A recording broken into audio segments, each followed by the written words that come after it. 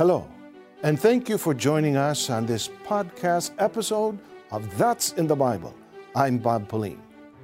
Our question that we received for today came to us via email from Tom Nguyen in Garden Grove, California. He asks, what happens to us after death? Well, that's a nice question because especially right now, so many are losing the COVID battle and leaving behind grieving loved ones. There are many people who are wondering, well, what happens after death? And, there's an endless number of answers that many religions of this world are very willing to provide. But before we really know what happens to a person when he dies, dear friends, it's essential to know that a person actually is composed of three parts. And what are these three parts, and what happens to each individual part when we die? Well, that's where we begin. And the answer to that first question is recorded here in 1 Thessalonians chapter 5, 1 Thessalonians 5:23, wherein it says this, "Now may the God of peace himself sanctify you completely, and may your whole spirit, soul, and body be preserved blameless at the coming of our Lord Jesus Christ." So, dear friends, a person, therefore, is composed of three parts, a body, a soul, and a spirit. So to know then what happens to a person, which was his question, what happens to a person when he dies, we need to know first what happens to the soul, what happens to the spirit, what happens to the body. Where does the soul, let's begin there. Where does the soul go immediately after death? What happens to the soul immediately after death? Well, if we go to Ezekiel, the prophet, wherein he wrote the following in Ezekiel 8, it's recorded in chapter 18, verse 4. "Behold, all souls are mine. The soul of the Father as well as the soul of the Son is mine. The soul who sins shall die." So, dear friends, the Bible mentions here what will happen to the soul. Clearly, it dies. And no matter what other religious organizations will tell you will happen to the soul immediately after a person dies, the Bible's answer is definitive. The soul dies. Wait, whose soul dies? Well, the one mentioned here is the soul of the sinner. The soul of the sinner dies. Well, who's the sinner? In the Bible, we've read in many of our lessons in the past, Romans 5:12 makes it very clear that all people commit sin. Nobody could stand up and say, well, I'm perfect, never committed sin. No, it was only Jesus that was without sin. All people sin, therefore all people's soul dies. How about the spirit? That was one of the three elements of a person, right? How about the body? What about these two components? First, let's go to Ecclesiastes chapter 12, and let's take a look here together in verse 7. What happens to the body? What happens to the spirit? In verse 7, it says, "Then the dust will return to the earth as it was, and the spirit will return to God who gave it." The spirit, the Bible is very clear, the spirit returns to God. And the body, or the dust, returns to the dust from where it came.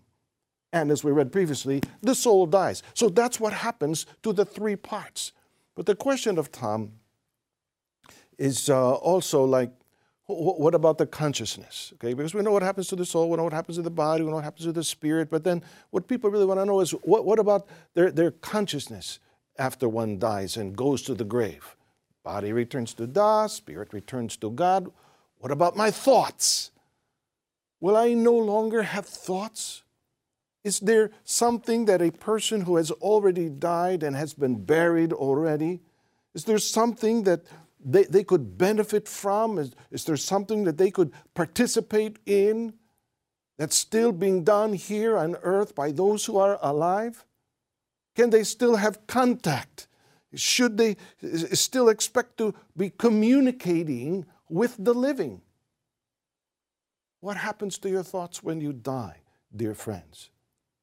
These are the kind of questions that many are asking relative and connected to the question that Tom posed. So let's continue then here in Ecclesiastes. We turn to chapter 9 and let's read verse 5 and verse 6 where the Bible gives the clear answer. For the living know that they will die, but the dead know nothing, and they have no more reward. For the memory of them is forgotten, also their love, their hatred, and their envy have now perished. Nevermore will they have a share in anything done under the sun. Tom, dear friends, the Bible is once again so very clear. They will never have a part in anything that is done under the sun. Any novenas or masses that are said for them, they have no part in that. That's the Bible is very clear. Any communication with them, they have no part. That's not it. People have all these different kinds of ceremonies for the dead and rituals for the dead. The Bible is clear. The Bible does not instruct for those things to be done. Why not? Because those who have died have no more share or no more part in anything that is done under the sun. Do you mean to say then, that's the end of it all? There's nothing more? Well, what will happen to the dead when Christ returns? Well, the Bible continues to provide important information about these things. So we turn to 1 Thessalonians 4, verse 16 and 17. For the Lord himself will descend from heaven with a shout, with the voice of an archangel, and with the trumpet of God.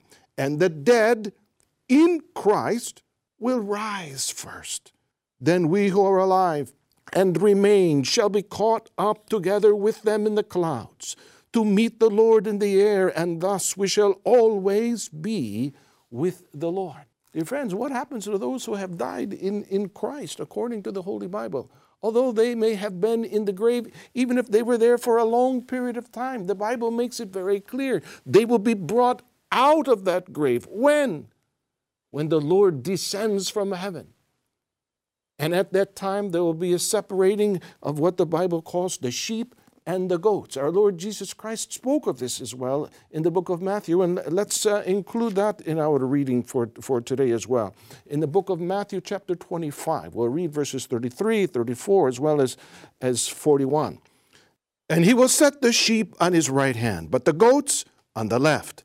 Then the king will say to those on his right hand, Come, you blessed of my Father, inherit the kingdom prepared for you from the foundation of the world. Then he will also say to those on the left hand, Depart from me, you cursed, into the everlasting fire prepared for the devil and his angels. So here, dear friends, Jesus spoke of it in these terms, when he said, at that moment the sheep would be separated from the goats. On the left would be what he called the goats that would be cast aside into eternal destruction. And then those on the right, well, he referred to them as his sheep. They would enter the kingdom that would be prepared for them by the Father in heaven. And what will be the basis of that judgment? That judgment that will determine whether or not we would be those goats on the left or the sheep on the right. What will determine that? Revelation chapter 20. Let's listen together to what's recorded here in verse 12, wherein this is recorded. And I saw the dead, small and great, standing before God, and books were opened. And another book was opened, which is the book of life. And the dead were judged according to their works by the things which were written in the books. So the Bible does mention then of the basis of that judgment. It'll be what's recorded in the books that will be read on that upcoming day of judgment. Be sure that the works recorded in that book on the day of judgment, that will be read on the day of judgment, will include that you are in Christ. The works that have brought you to be in Christ. Do you want to know how?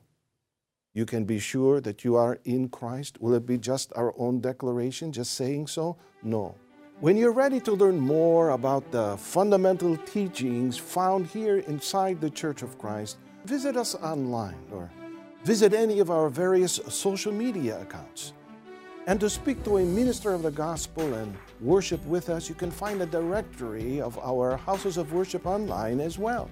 Please feel free to email your questions about the Bible, about salvation, to answers@incmedia.org. Make sure to like and subscribe to this podcast, That's in the Bible, and turn on your notifications for new episodes. I'm Brother Bob Pauline, and we hope you join us next time for more programming of the Iglesia Ni Cristo Church of Christ. To watch episodes of That's in the Bible, go to incmedia.org. Thanks again for listening.